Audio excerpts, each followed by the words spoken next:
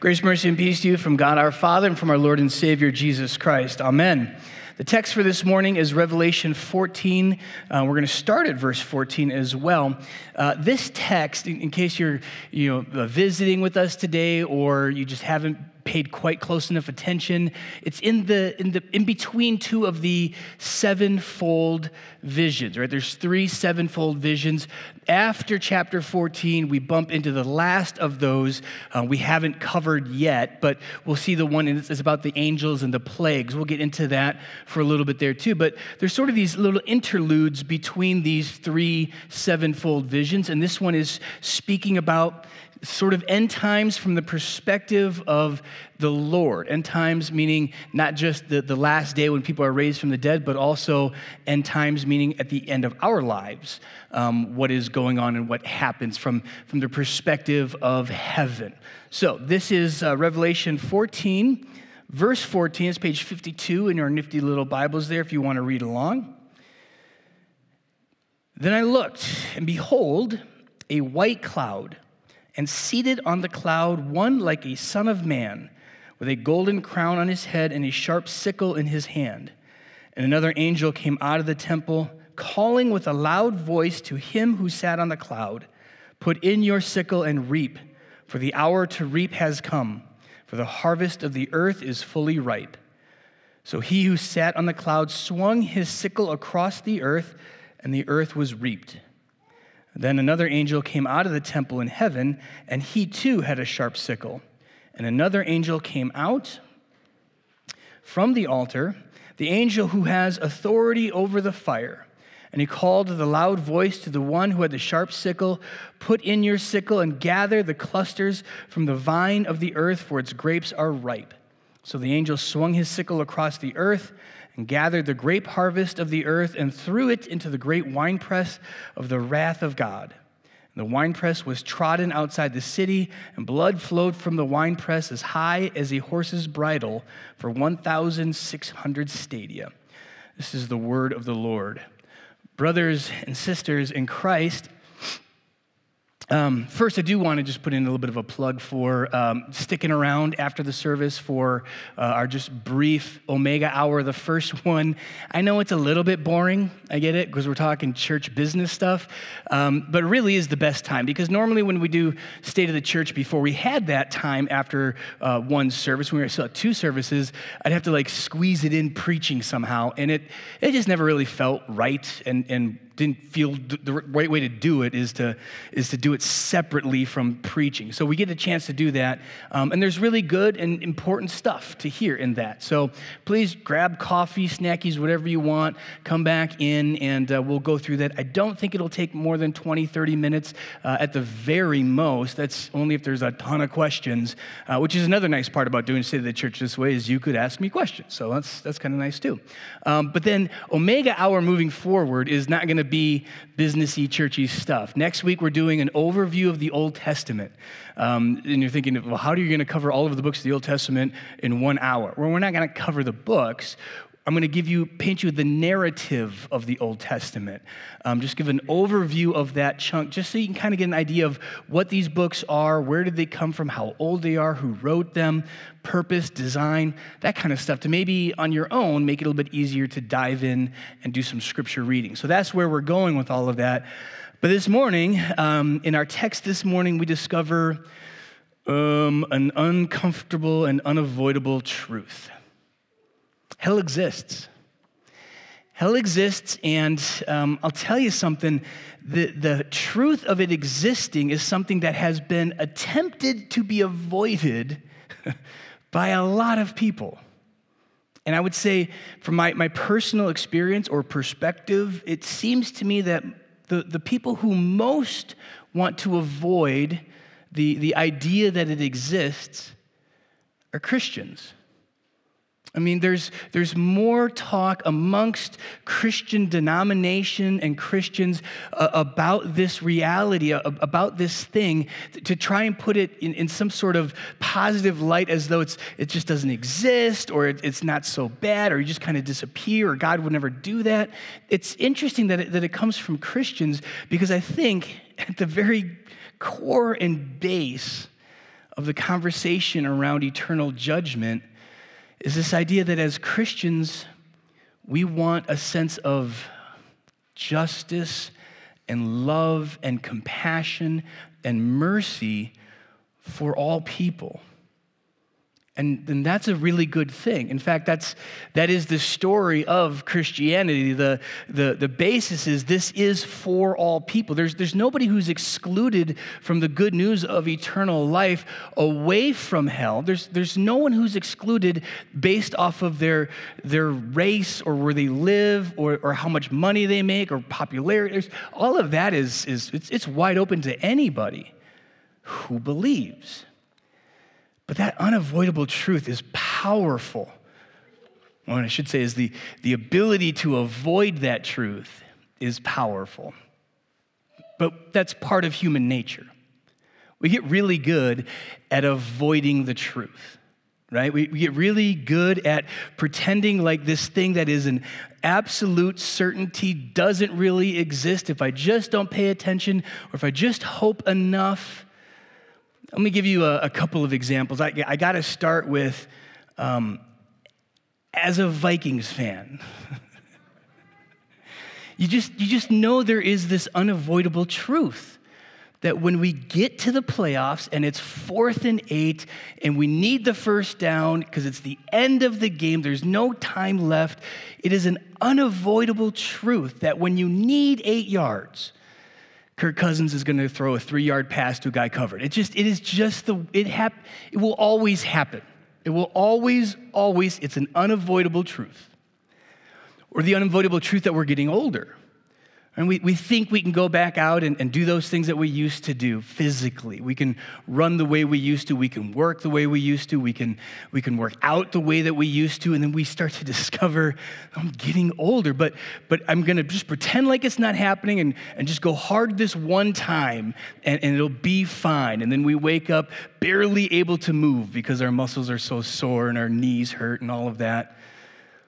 Or the unavoidable truth that this relationship isn't a good relationship. That knowing this person and continuing being with this person, and know that it's toxic for me, it's not good for them, it's an unavoidable truth. You know it's true, but you love them and you just want to pretend like it's not real and not address it. In fact, if you find a good mental health counselor, therapist, one of the greatest things they can do for you, one of the most powerful things they can do is just hold you to an unavoidable truth, confront you with it and say, but this is true, yeah, this is real. And you sit in a room with somebody who's not going to let you go of that and pretend it isn't real. So these instincts, these desires, whatever they are, to avoid these unavoidable truths do really have power over us. And they can seem to sort of like loom over us as though this terrible thing could happen at any moment and we just pretend it isn't there, but we can still feel it. We still know it. We still know 14 weeks in that Kirk Cousins is going to blow it. We just know it, right? This unavoidable truth, I think we can find when it comes to the topic for today here in chapter 14, verse 19.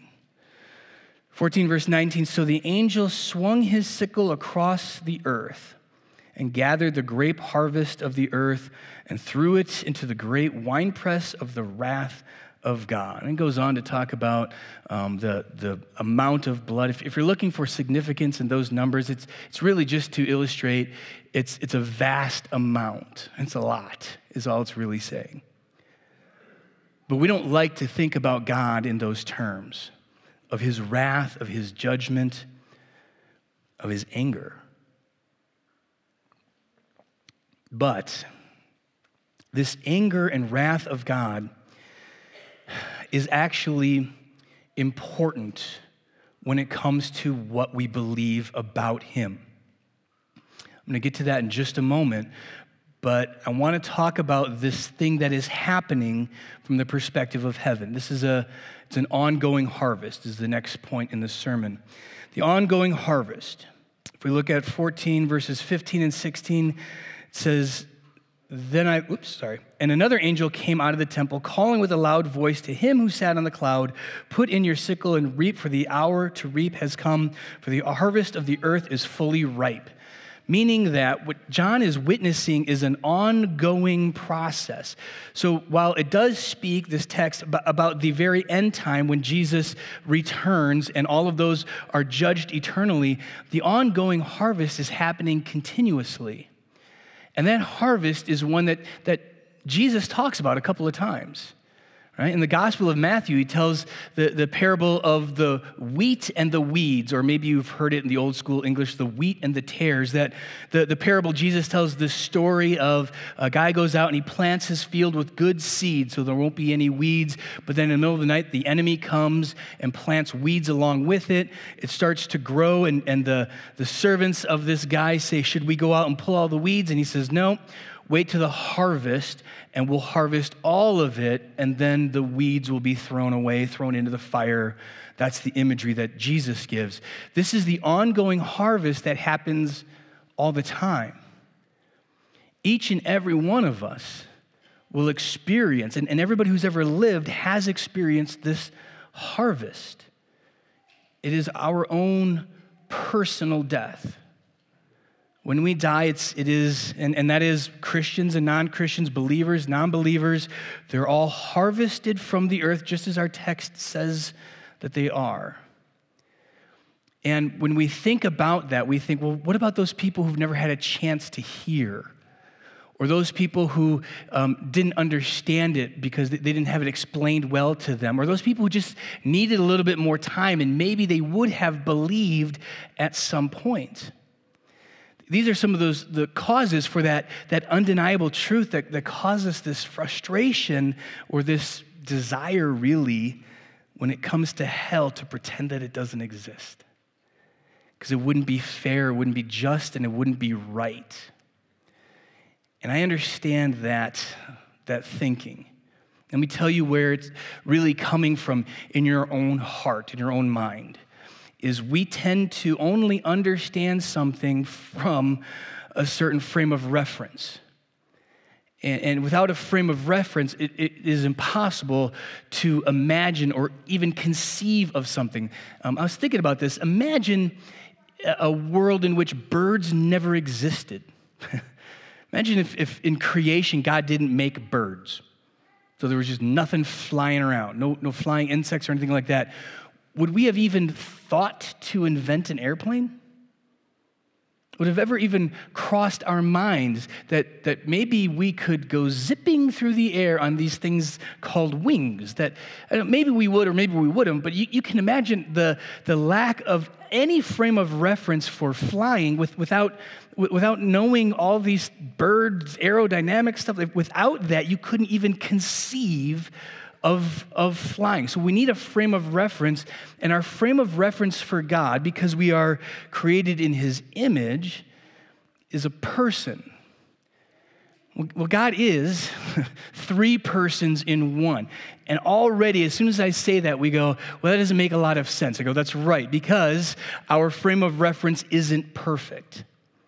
Our frame of reference has a corruption to it that doesn't understand. And God truly isn't a person the way that we understand, because the only way we've ever understood people is as flawed, limited, created beings.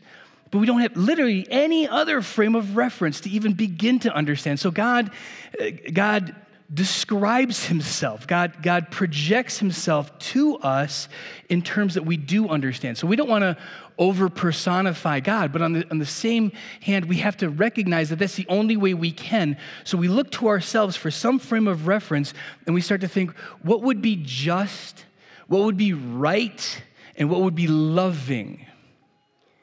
And for us, and a lot of the answers to those questions are, well, what would be just and right and loving if hell didn't exist? That seems like it fits my frame of reference better. But this is God. And God isn't a human person like us. with a little asterisk that we'll get to in a minute, right?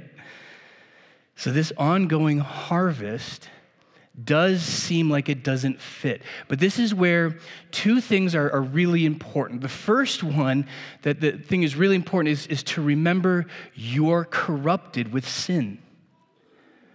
So what seems right and just and loving to you should always be suspect in your mind. You should always second guess yourself. Is this right? Let me give an example of how I think about this. It's a lot like nerds and Excel spreadsheets, right? Anybody here love an Excel spreadsheet? Nerd. Right? If you love an Excel spreadsheet, and then for those of you who have no idea what I'm talking about, an Excel spreadsheet is just this goofy grid thing where you can make rules up, and then you put numbers in, and then the right number always comes out. You get the rules right, the right number always comes out. So God's Excel spreadsheet is perfect. So you put a certain data set into it, it comes out perfect every single time. But if you have just one of the little boxes wrong, one of the little rules wrong, one little thing incorrect, then the data comes out different. You can look at it and go, no, I put the numbers in, it did the thing, and it came out right. But if you don't recognize, maybe my data doesn't match God's data because my Excel spreadsheet, my operating system, my person is flawed. It's that humility that is required to understand that if God indeed is God and not a person like us, then he is perfect, and his Excel spreadsheet, his data, is always perfect and always right. And so when we see something and we go, that doesn't seem like the right answer, that doesn't seem like, we have to check ourselves and go, except God. God is right. And I may not like it. It may not mesh with my own thoughts and my own feelings. It may not be harmonious to me, but I have to recognize that I'm sinful and flawed and he isn't. The problem lies with me, not with God. So as this ongoing harvest happens and we step back and we feel, I don't like this, I don't want this reality to exist where there is punishment and there is death and there's eternal separation from God, all these things that we don't want to be a part of anybody's story because we love people and we value and cherish people. We don't want that to exist.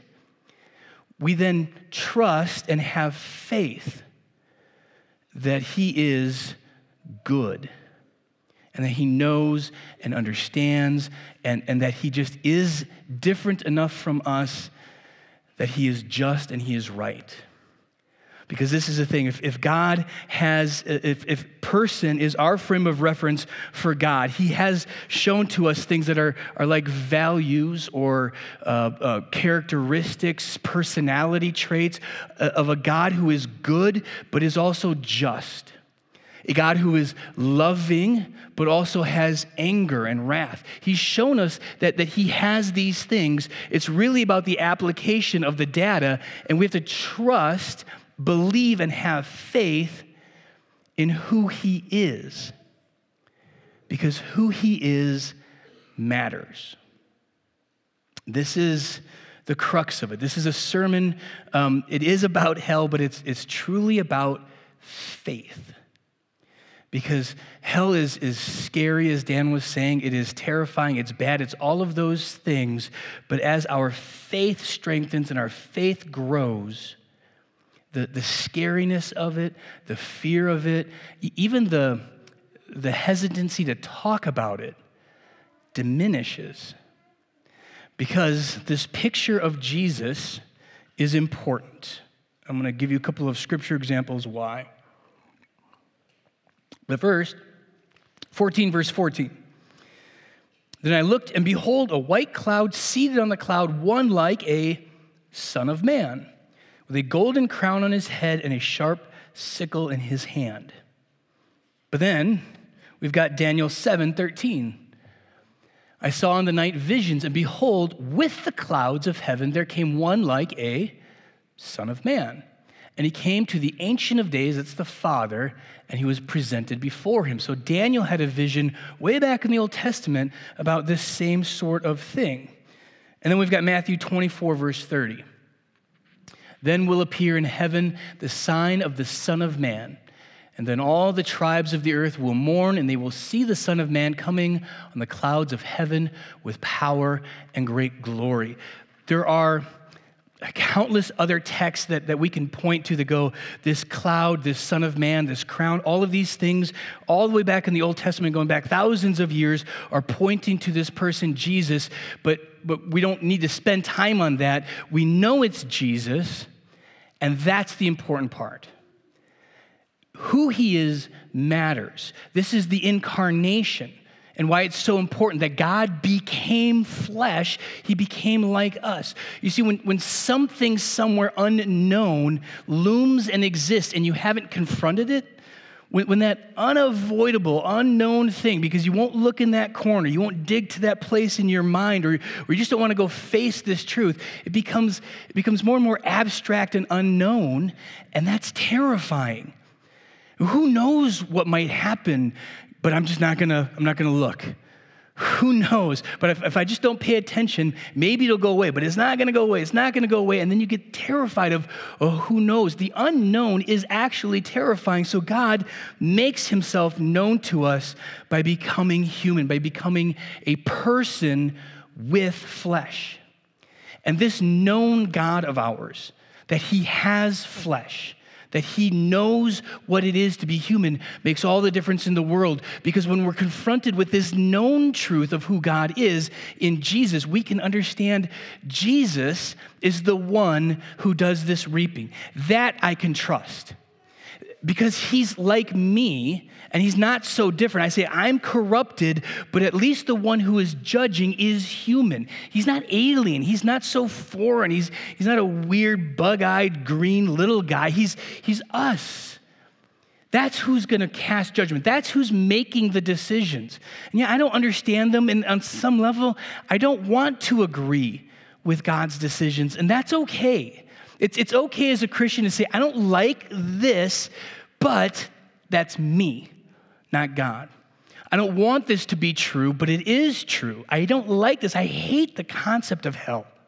I personally hate it. I've argued with God about it. I've been mad at him because I know people who don't believe, who've passed away. That sticks in your head, and you get to this place where you're frustrated. You don't want to talk about it. Just the unavoidable truth that's looming over me. But if I don't look, maybe it'll go away. But the more I know Jesus, the more I trust. The more I know Jesus, the more I have faith. Because he didn't have to take on flesh. Certainly didn't have to be nailed to a cross and give his life that my sins would be forgiven, so that my Excel spreadsheet, that my operating system that is flawed would be perfected in death to the resurrection. So I can see that kind of compassion, that kind of love, that kind of self-sacrifice. I can believe that even though I disagree with him on some things, or I would have designed it better myself, I'm sure, if I were God, well, I can trust him. And I can say he has a better way. And whatever he has done is just. And it is right. Whatever judgment he makes is loving, even if I can't see it. It is compassionate, even if I can't see it. It is something more than I can understand, because this is Jesus, not just the Jesus who was born 2,000 years ago. This is the Jesus all the way back in time, in the days of Daniel, who was before incarnated, hanging out with the Father, the three of them, all eternal.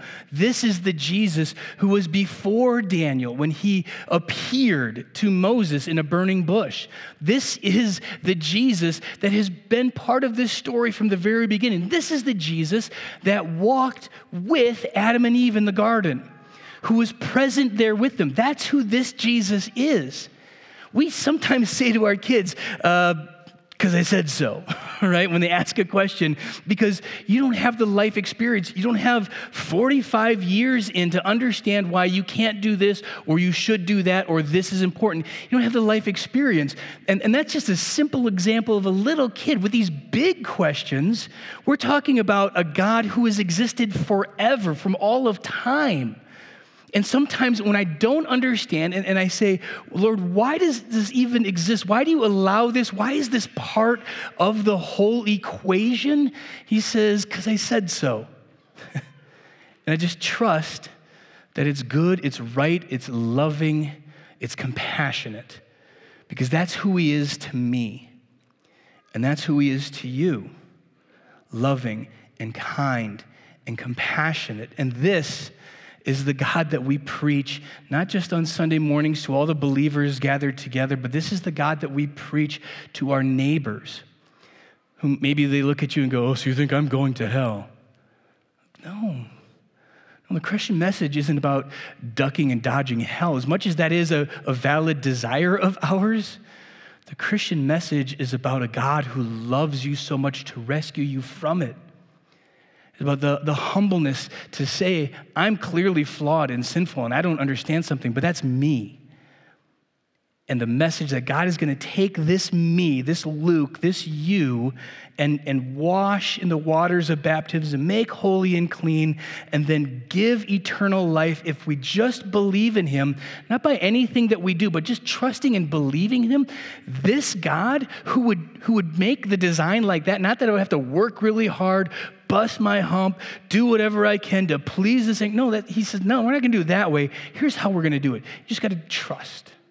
You just got to believe. That's all you got to do. And eternal life is yours. That's the message of our Christian faith. That's the message of living faith. That's the message of Scripture.